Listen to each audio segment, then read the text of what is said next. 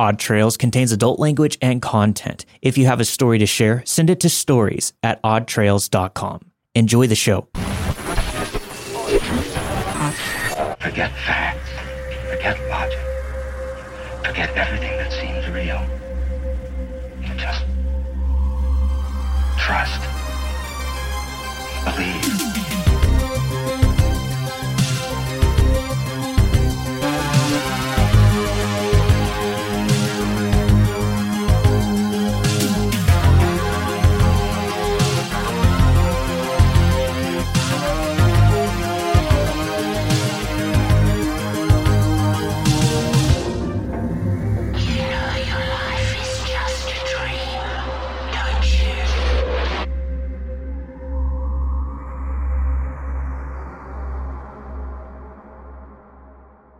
In March of 2020, my wife and I were supposed to go to Romania.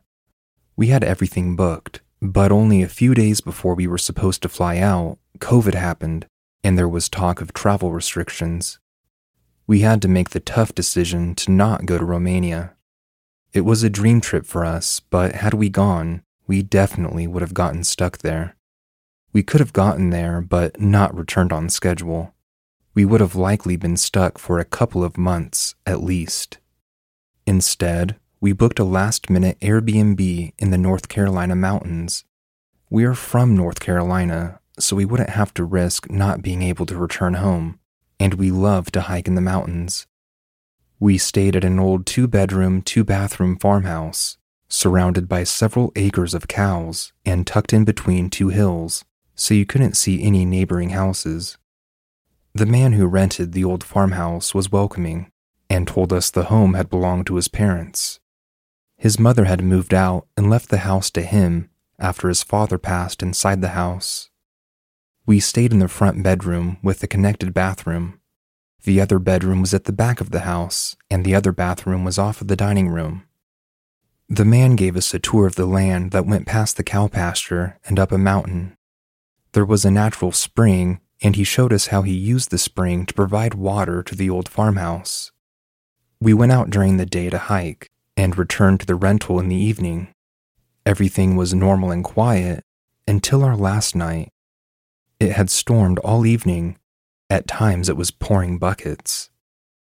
We climbed in bed at around 10 o'clock and put on a podcast until we fell asleep about an hour later.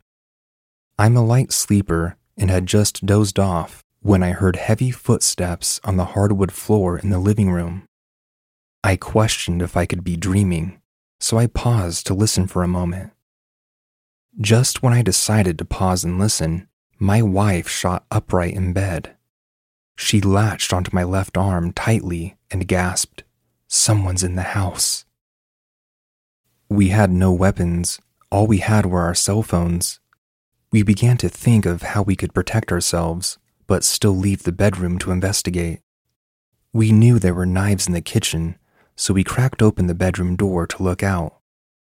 The immediate threat seemed to be gone, so I opened the door and crept into the kitchen to grab a butcher knife from the block. There were 2 entrances to the house. One was in the kitchen. We checked that one first. It was closed and locked. There were no signs of forced entry. We systematically walked into each room in a clockwise order. We searched the kitchen cabinets, inside the dryer, and behind the shower curtains. Each time we pulled back a curtain, we prayed we did not find an intruder. No one was under the dining room table. No one was behind the sofa. No one was in the other bedroom, under the bed, or in the closet. We didn't know what to think. Someone had walked loudly through the living room and dining room, from the other bedroom toward the bathroom. It was almost a stomping sort of walk. We double-checked that both entrances to the house were locked. They were.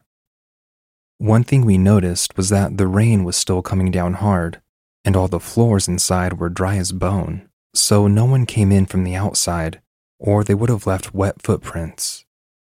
We gathered all of our belongings and all the potential weapons in the house, like the block of knives from the kitchen, and barricaded ourselves in the bedroom. We left all the lights on in the house.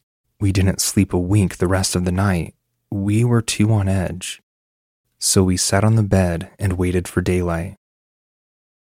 Since an intruder didn't come from outside, we wondered if there could be a squatter in the house, maybe in the attic. In the other bedroom, there was one of those pull strings that brought down a set of wooden steps to get into the attic. We didn't go up there to find out. No one would have had time to pull down the wooden steps and scramble back up without us hearing or seeing something. We loaded up the car and got out of there as soon as it struck daylight. The last thing we did before we left the house was walk across the hardwood floors in the dining room and living room. My wife walked across in her sneakers. It only made a squeaking sound. She then asked if I could imitate the sound we heard since I weighed around 200 pounds. With my shoes, it wasn't nearly loud enough. But when I walked across the floors barefoot, and as heavily as I could, the thumping sound was so similar, it gave us chills. My wife contacted the renter the next day and asked if anyone had ever reported any strange noises or maybe a ghost sighting.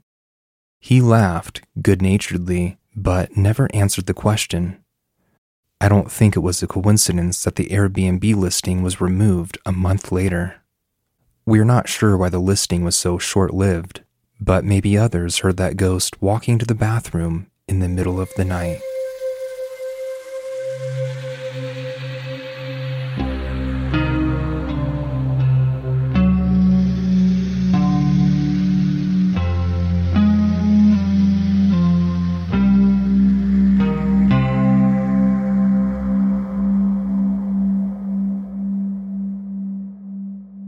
I lived in New Orleans for roughly 20 years. In that time, as you can imagine, I made tons of friends, many of whom became like family to me. One person, who we'll call Gracie, was quite the firecracker. She and her husband, we'll call Joe, were always out and about around Bourbon Street and the French Quarter. I would run into them often. Joe was a bit of a jealous type and was very quiet, so Gracie was always the one doing the talking. We were only acquaintances, and life went on. Now, we all know New Orleans is haunted. I've always caught things out of the corner of my eye, felt spirits, saw shadows, and heard voices sometimes, so I'm pretty used to your average paranormal experience. During my travels to Tampa Bay to visit my mother, I saw a post on Facebook. Gracie's husband had passed away. Due to his jealousy and reclusive life, she didn't have many true friends. I decided that I would try to help her, and I went back to New Orleans. She called me her white knight. I helped to get her a bank account and assisted around the house a bit. She had been married since she was 16, and at 36, she hadn't faced such responsibilities. She had no idea what to do in life. About a month and a half went by.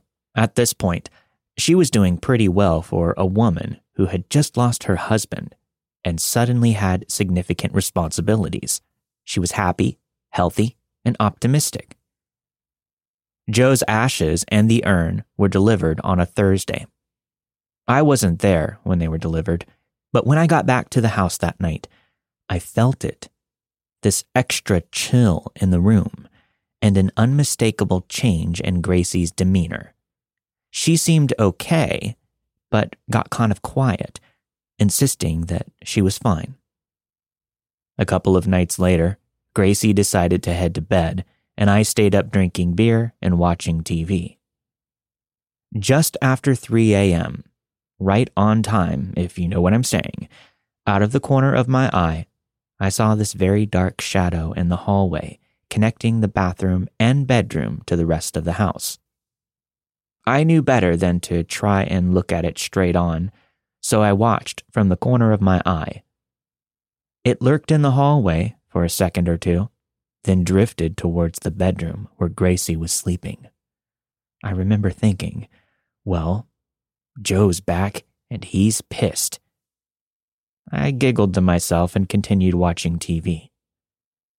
I saw shadows and sensed spirits all the time, so it didn't really faze me. About 20 to 30 seconds later, Gracie started coughing. At first, I didn't think anything of it, but then it went to the next level. She was heaving and gasping for breath, and then she seemed to catch her breath.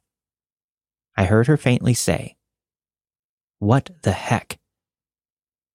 She came out to the living room. I quickly asked, "Are you okay?"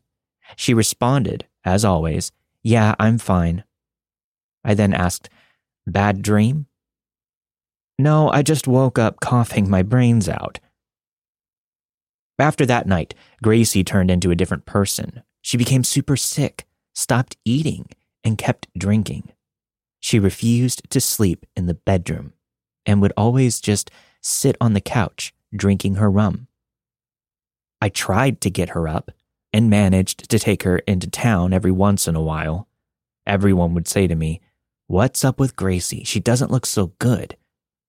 She kept insisting that she was fine and still wouldn't eat. She did not look well. Then her landlord finally came to the end of his charity and gave her a deadline to leave the house. I helped her move further into the city, but our friendship had gotten thin. I was getting ready to hit the road again, very worried about her though. She insisted that I go on my way and that she would be fine. We made a deal that I would call her twice a week to check on her. I introduced her to my friend Leroy and said that if she doesn't answer twice in a row, I'm sending Leroy over to check on her. And she won't stab him. 3 weeks into our deal, she didn't answer me twice in a row, so I called him. He went over to her apartment, and the landlord informed him that EMS had taken her 2 weeks ago and that he hadn't heard from her since. Leroy informed me of this immediately. Right in the middle of the pandemic and the 2020 riots, I found myself on my way to New Orleans to try and find her. I finally found her, got a hold of her family, and her doctors told me that she had a stroke and was currently in a trapped-in state. She's conscious, but she can't move or communicate. She could blink, and she could squeeze my hand a little. She stayed like this for 4 months. She was near death when the landlord called EMS.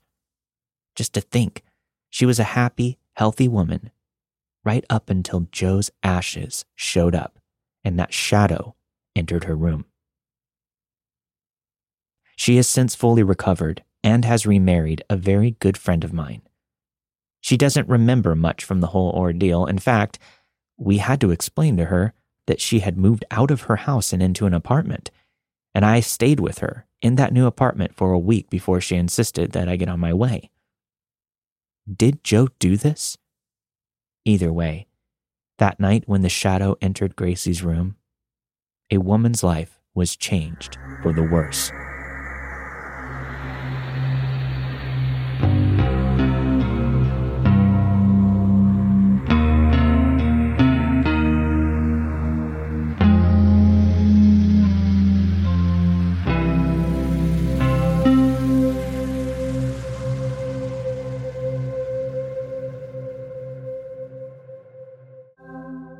Please be advised, the following story contains descriptions of suicide. Between the ages of 4 and 13, I lived with my family in an old hotel pub called the Red Lion Hotel. It operated as a hotel pub in the 1850s to 1860s during the Victorian Gold Rush, which contributes to its long history. My family and I had many paranormal experiences in this house, mostly minor initially, but gradually worsening. When I was 7, I had my first major experience. I shared a bedroom with my younger brother, sleeping on the top bunk of a bunk bed. The whole house had very high ceilings. Our bedroom featured a wooden beam in the middle of the ceiling, an important detail for later. One night, I awoke to the sound of creaking. Initially, I thought, it's an old house, assuming it was just settling, and tried to return to sleep.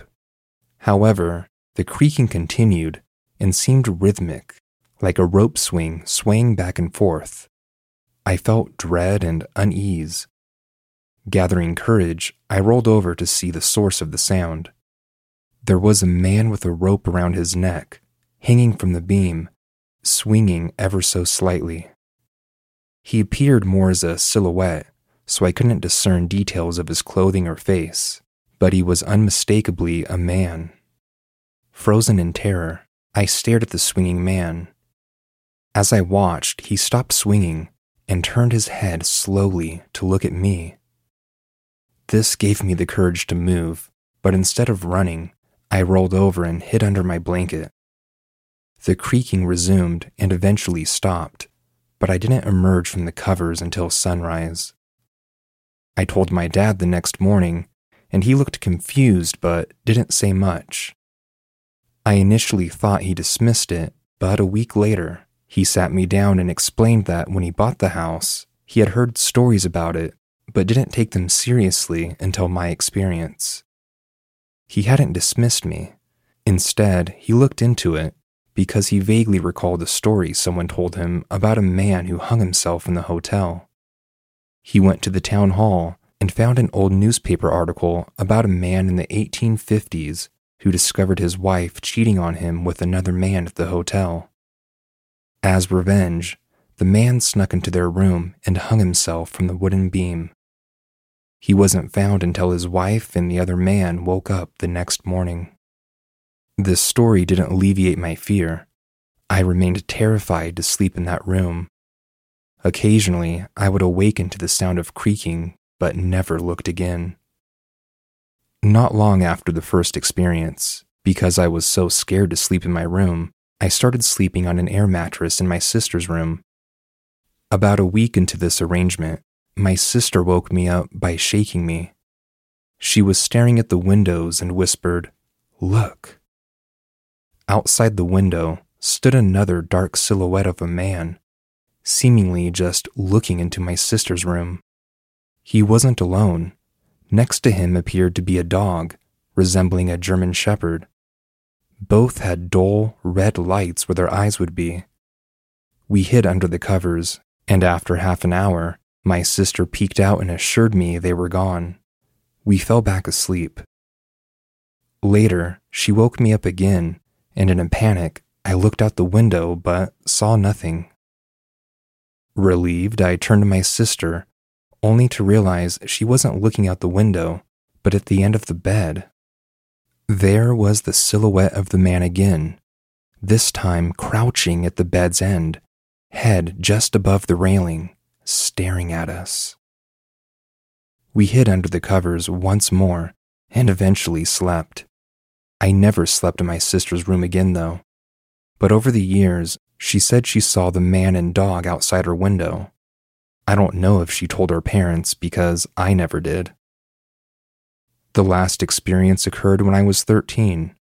My sister had a friend over, and we were in the lounge room with my dad watching football on TV. My sister's friend brought out a Ouija board. Considering the stories she had heard, she thought it was a good idea.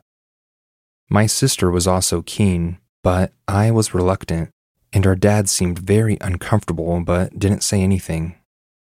I also thought Ouija boards were nonsense, so I eventually agreed to participate. The three of us placed our hands on the planchette and asked, "Are there any spirits with us?" Nothing happened at first, and we asked a few more times, but eventually the planchette moved towards yes. At this point, I still believed it was a joke, thinking my sister or her friend were messing with me. My sister then asked, "What's your name?" The planchette moved and spelled out Abby. They urged me to ask something. I rolled my eyes and asked, "How did you die?" In a painfully slow motion, it spelled out wet. We were all very confused, but at this point, our dad was encouraging us to stop and say goodbye. My sister and her friend convinced him to let them ask just one more question. They asked for a sign, and a few minutes passed, but nothing happened. We were all silent, looking around the room to see something out of the ordinary, but nothing. My dad told us to say goodbye, and as he said this, there was a huge, loud bang against the window directly behind him.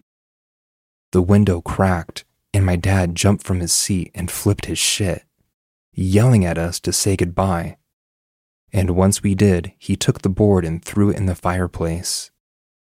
We didn't really say anything, mainly because we were scared of our father getting angrier. I found out years later from my dad that he may have also connected the spirit with a real-life person. Again, in the archives at Town Hall, he found an article of a girl who had drowned in the dam next to our house in 1994, and that her name was Abigail. The next day after the Ouija board incident, my dad organized a shaman to come and cleanse the house. We ended up moving 8 months after the shaman visited, and in those 8 months, nothing happened. Throughout my life, I have had many paranormal experiences, but they are all stories for another day.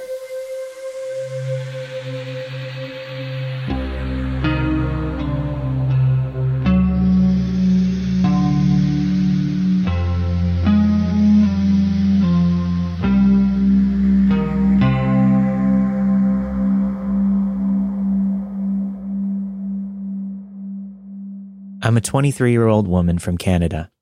I started practicing witchcraft 3 or 4 years ago because I've always been interested and drawn towards anything paranormal from a very young age. My mom and grandmother have had their fair share of paranormal experiences and have seen ghosts, especially my grandmother. From what I've been told, our house is a place of transition for many spirits, so it's not uncommon to hear strange noises or laughter or discussions in the dead of night. Luckily for us, we rarely came across anything evil or ominous. At 6 years old, I had my first encounter. I saw the spirit of my grandfather who had passed from stomach cancer a year prior. He seemed happy and healthy, and he smiled tenderly at me. I immediately told my mom, and that's when she was receptive, just like her and her mother. Later that year, I came across a very disturbing entity for the first time. It started as a dream, but it transferred into reality. I dreamt that I was being chased around by an evil spirit and needed to find refuge as quickly as possible, as it was out to get me. A very stressful dream, as it is, but when I woke up at 4:30 in the morning to go to work, I felt strange. I felt unsafe, watched. A tapping noise was coming from the kitchen. It made me anxious. I was hesitant to get out of my room, but I had no other choice.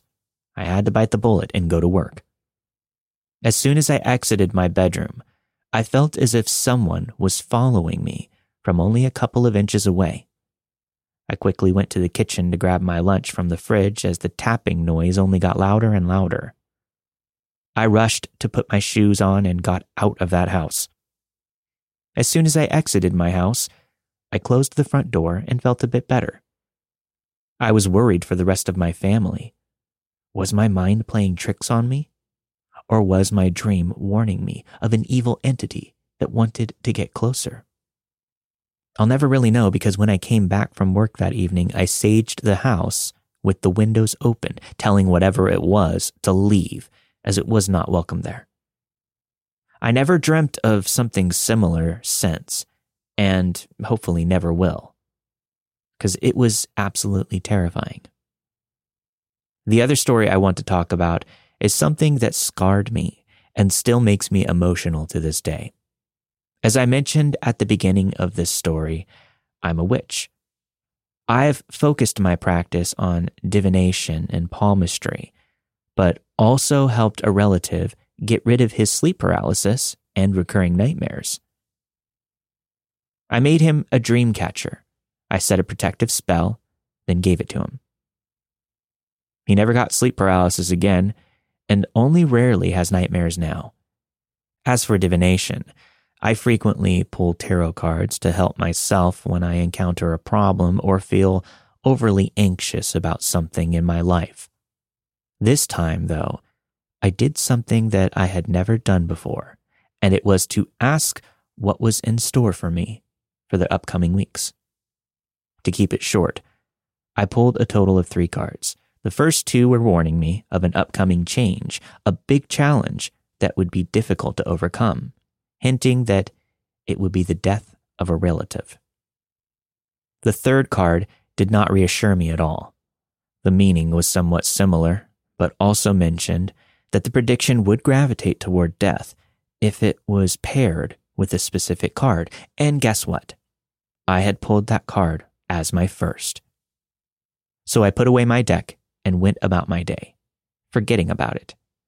2 weeks later, I came home to the news that my brother's best friend's mother had passed from a brain tumor at 50 years old. I was very sad to hear this news, and I offered my condolences to my brother's best friend. It was only a couple of days later that it hit me. I was talking with my mom about the last tarot card pull from 2 weeks ago, and when I mentioned the prediction of death, I froze. Tears started streaming down my face and I couldn't speak. My mom realized I had predicted the passing of this woman 2 weeks prior to the incident, and she was speechless as well. I told my brother about it a couple of months later. It made me very emotional. To this day, I'm hesitant to ask for future predictions, but it is a gift that I fully accept, and I am glad to be able to practice divination.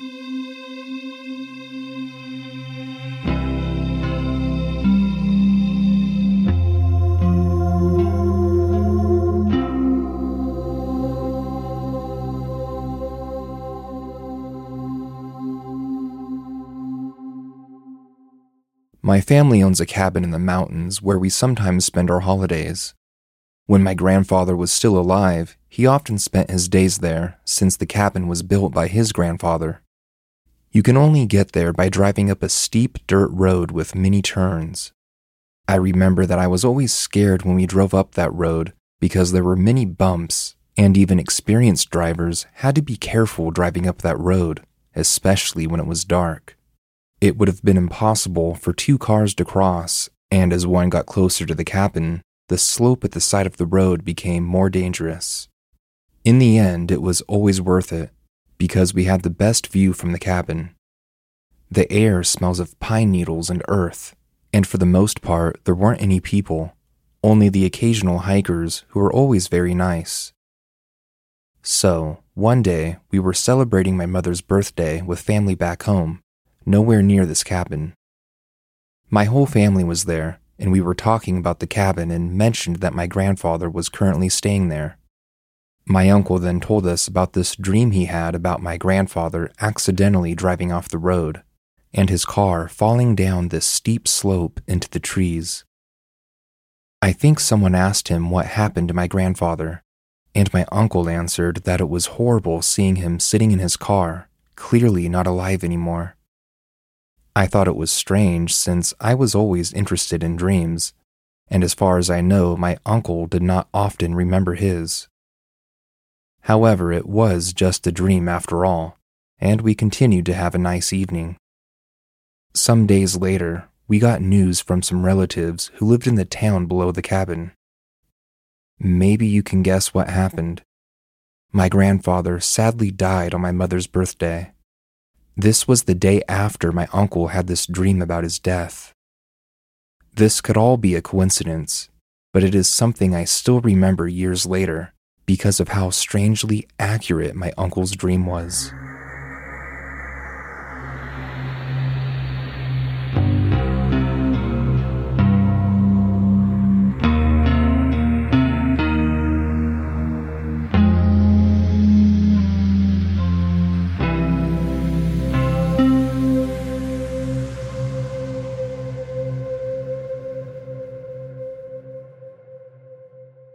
I was hanging out at a friend's house about 10 years ago. It was a typical night over at her house. We had a fire going in her spacious backyard with a field of corn to the back of us. Her mother was hanging out with us, which was nice because she was actually one of the coolest parents I had ever met. However, she had a severe case of lupus, and she was rarely able to go into the sun because it would trigger an immune response. So, at night was the only time that she was able to come outside and hang with us. We were all sitting around the fire and doing typical things teenagers and parents who get a kick out of scaring their kids like to do. sharing scary stories. I was a little spooked when the second or third round of stories came, so when my friend's mom talked about seeing stuff in the sky, I was ready to leave. She told us that she had seen things in the sky at night, and she was positive that they were UFOs. I had the chills, but I didn't believe her. What happened next changed that. No sooner did she say that, and I'm not kidding, it was within 30 seconds, my friend's mother pointed and went, "Look." On the horizon over the cornfield, you could see a bright white light. She told us to get into the house. My friend's heavy footsteps could be heard as she sprinted inside, but I was frozen in place until my friend's mother grabbed me by my collar and said, "Get in the house." There were no objections at that point. We made it into the house just in time as this thing came up to the house within seconds. Through a window, we saw this thing come to a dead stop from a great speed. It reminded me of the way ships jump out of light speed in sci-fi shows. The thing just hovered over the backyard for what felt like hours. Unfortunately, I couldn't make out any shapes or anything due to how bright the light was. The thing that is extremely peculiar about all of this is that the windows to my friend's house are covered up in a silver mylar-type film to keep sunlight out due to my friend's mom having lupus. This light, though, it was so bright that it shone through the protective film. I remember very specifically looking at my friend and her face being lit up, like you were shining a flashlight on her. Then the craft shot off like a bullet, and it was gone. This story is one that I worry people will question, so as I stated previously, I never told people about it. The fear of being dismissed because I was a teenager when it happened, or being seen as a loon, was enough to keep the story under wraps. However, the reason I know that this isn't my imagination or some teenagers getting wrapped up in spooky stories is because my friend's mom also saw it. She saw it and was scared, so she made me stay the night, which I wasn't allowed to do because I was a boy and boys couldn't have sleepovers with girls. The last bit of evidence I needed was given to me the next day. My friend and I were up all night on her couch, huddled together in fear. The morning came, and we were still awake when her mother came out of her room. Her face, neck, and chest were so red she looked like she had been severely burned. She had inflammation from the immune response, and it clicked in my head that it was from that light shining through the window. The light was so bright it triggered her lupus through the film on the windows. All of the doubt that had been running through my mind all night was erased when I saw this. I knew that there was no way anything from this earth could do what I had witnessed. Today, I still don't know exactly what it was, but I don't think it was any craft that we have. I believe it had to come from somewhere else. My friend and I have been out of touch for a number of years, so I don't really have anyone to talk to about this story. I do occasionally see my friend's mom working the night shift at the 24-hour store, and she will ask me how I'm doing, but we never talk about that night. To be honest, I don't think she wants to remember it, and I would be lying if I said I didn't somewhat feel the same.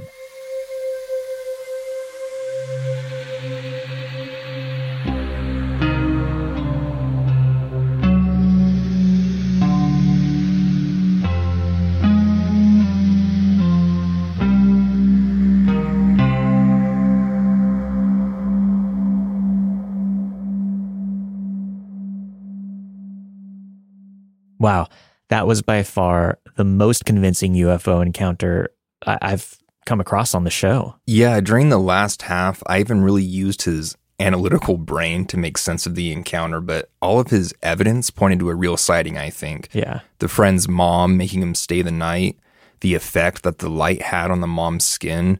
There's no denying that something happened here. Yeah, I was personally drawn to the story myself because it was so familiar to my UFO encounter from years ago. I thought of that too. It was just a bright white light in the sky, like Ivan's encounter, right? Yeah, and it moved exactly the same way, like it was defying all laws of gravity and propulsion. Mm-hmm. It just stopped right above my head and then just got sucked right back up into the sky.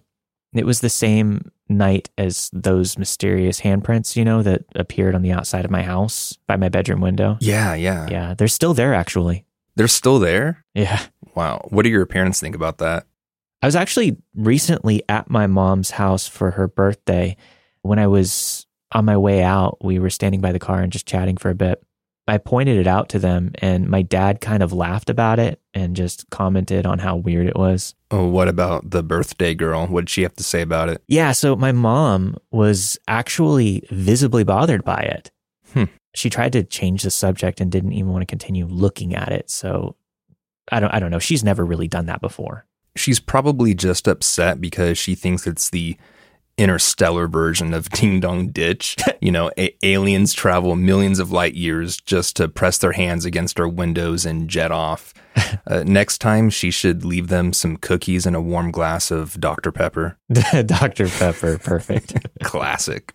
So I totally get that witches are just regular people who practice witchcraft, but when I read the title of Encounters of a Witch, I couldn't help but revert back to childhood Brando and immediately visualize some creepy old hag with green skin, a wart on her nose, and a pointy hat, like stirring a bubbling cauldron or something. Yeah. I think that most people that don't have experience with witchcraft, like us, probably have the same response. Right. I always think of this very specific witch that's the exact same archetype. It's from this episode of Scooby-Doo and Scrappy-Doo. It's this spooky swamp witch. And while it's funny to watch now, it genuinely scared me as a kid for some reason. Yeah, I know exactly which witch you're talking about. Which witch? I actually liked Scooby-Doo and Scrappy-Doo more than the original. I just didn't care much for the laugh track in the original, but I mean, it's still a classic. It's fine. Yeah, there might be a laugh track in Scooby-Doo and Scrappy-Doo. I can't remember because it's been so long. I don't remember one. It's been a while. Yeah, it's been so long since I watched it. But I agree with you. The laugh track was kind of distracting in the old one because it was so overdone. But I think that was kind of part of the charm and inside joke of the whole thing. Mm-hmm. It is charming. Yeah. So the story about the widow from Jason, that was really heartbreaking. But I'm glad that Gracie got her life back in order. Yeah, I know that we like to keep things lighthearted on the show and just add a little bit of humor or amateur analysis, but sometimes we come across a submission like this, and this is no joking matter, people. Yeah, I definitely wanted to handle this story with care, but I do have to say it changed my mind about the idea of keeping somebody's ashes in my home. I like keeping ashes. They're kind of sacred to me. I totally understand scattering somebody's ashes if that's what they want, but even then I'd be tempted to skim a little off the top and make a pendant or something. I don't know. Please tell me you haven't done that. No, but I actually had my grandpa's ashes mixed into the ink of one of my tattoos. He didn't have a preference of disposal, so I think that was fair game. Are you being serious? Yeah. Which tattoo? The pop, it says Pops written in this cool 1920s circus font. Oh, that makes sense. It goes across my rib cage, and yeah, his ashes are in there. He didn't like my other tattoos, but he hasn't cursed me or anything, so I think we're good. So we have to talk about this for a second. I didn't know this, first of all. And second of all, they can do that. That's not that doesn't go against some type of sanitary problem or health violation. Yeah. Maybe violation. It did. I don't know. I mean, for what it's worth, that tattoo shop isn't around anymore. No. But I don't know. I also don't think it'd be very easy for the ash to break apart and totally dissolve into the ink. So it's probably more of a novelty than anything else. But who knows? Maybe there's a little speck or a flake that's beneath my skin. I'm not sure. All right, man. I can't say I approve, but hey, more power to you. Yeah. Well, that story reignited my interest about New Orleans, or as some people like to call it, New Orleans. Yeah. Yeah. I'm not into the whole Mardi Gras thing, but I love checking out old cemeteries, and There are like 40 historical ones over there. I have mixed feelings about ghost hunting at cemeteries, though. It kind of seems like the equivalent of shaking somebody awake who's trying to sleep just to make some small talk. That's true. And if they're not sleeping, they're at least resting. That's too perfect. Remember in Curb Your Enthusiasm, Larry has that family from New Orleans come to stay the night after the hurricane? Yeah, that's right. They were from New Orleans. I think I know what you're getting at, though. Larry wants to talk to Auntie Ray, but Loretta keeps saying that he can't because she's resting. But she's not asleep. She's resting. Such a good show. Yeah. But anyway, I definitely think Joe's spirit showed up along with his ashes, almost like a haunted object or something like we've seen before on the show. Yeah. And then the sudden change in Gracie's health and the shadow figure, his spirit was probably attached to Gracie too in some way. Yeah, it definitely looks like his jealousy continued, even after his passing. Yeah. We've got ourselves a haunted let's not meet story, I guess you could say. Absolutely. Yeah, pretty much. Well, all this talk about cemeteries and ashes has me thinking, I don't think we've ever talked about what we want to happen to our bodies after we die. Have you given that much thought? Do you want to be inside a shoebox in a closet or have some Andy Tate mausoleum built out of gold? Up until reading that story, I was pretty dead set on being cremated because the money that you spend on your casket and the burial grounds and everything, it just seemed like such a burden to put on any family members that are still alive after my passing. And not only that, I feel like it's a waste of money. Even if you pay for it yourself, I'd rather donate that $1,000 or give it to somebody who needs it. I don't need a fancy headstone or an oak casket, you know? Yeah. I'm not into it. I will probably still go with cremation, but after reading that story, I definitely don't want anybody to take me home. Just spread my ashes on some playground somewhere and I'll haunt all the little kids. There you go. I like that. So what would you do? Well, when I was a kid, the idea of cremation scared the hell out of me, no pun intended, but now I definitely want to be cremated. There's this clown cookie jar in Pee Wee Herman's kitchen, rest in peace, and you can see it while he's sitting down before he takes 2 bites out of his breakfast. I found the original antique clown cookie jar on eBay a few times, so I think I'll probably have my ashes put in there or something. I don't have any comment on that. That's bizarre and cool. Yeah, thank you. Thank you. Yeah. Well, since we're talking about death and grandpas, I got to quickly acknowledge the story by Layla about the dream her uncle had. That story was eerily relatable in almost every way to me. How so? Well, a lot of the cabin stories remind me of my family's cabin that we have up in the Sierras. Yeah. But this one was so spot on. I almost feel like I might be pranked by one of my family members, but I don't think that's actually, I know that's not the case. I talked to the author, but Layla's great-grandfather built that cabin, which my great-grandfather did too. And the description of the narrow one-lane dirt road, the steep slope, and their cabin having the best view along the long, sketchy drive. It's a lot. Yeah, it's a lot. Yeah. But not only that, my grandpa actually once fell asleep while driving on that road, and he went off the road too. But luckily, it wasn't a steep part. He just went straight into a tree at like 10 miles an hour. But yeah, he woke up and went about his day. Did he still drive after that? Of course. It was the 90s, baby. Yeah, I love him for that.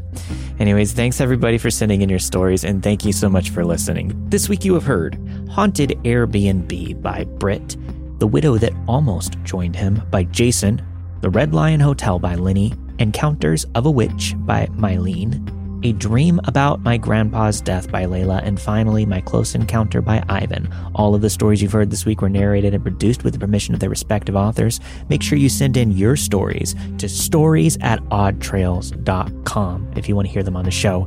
And make sure you sign up for our Patreon if you want to get ad-free versions of all of our episodes at a higher bitrate for the best listening experience. You can head over to patreon.com/oddtrails to sign up and support the show today.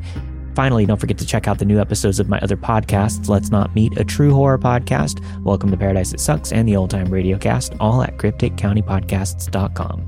See you guys next week. Everyone, stay safe. Peace out.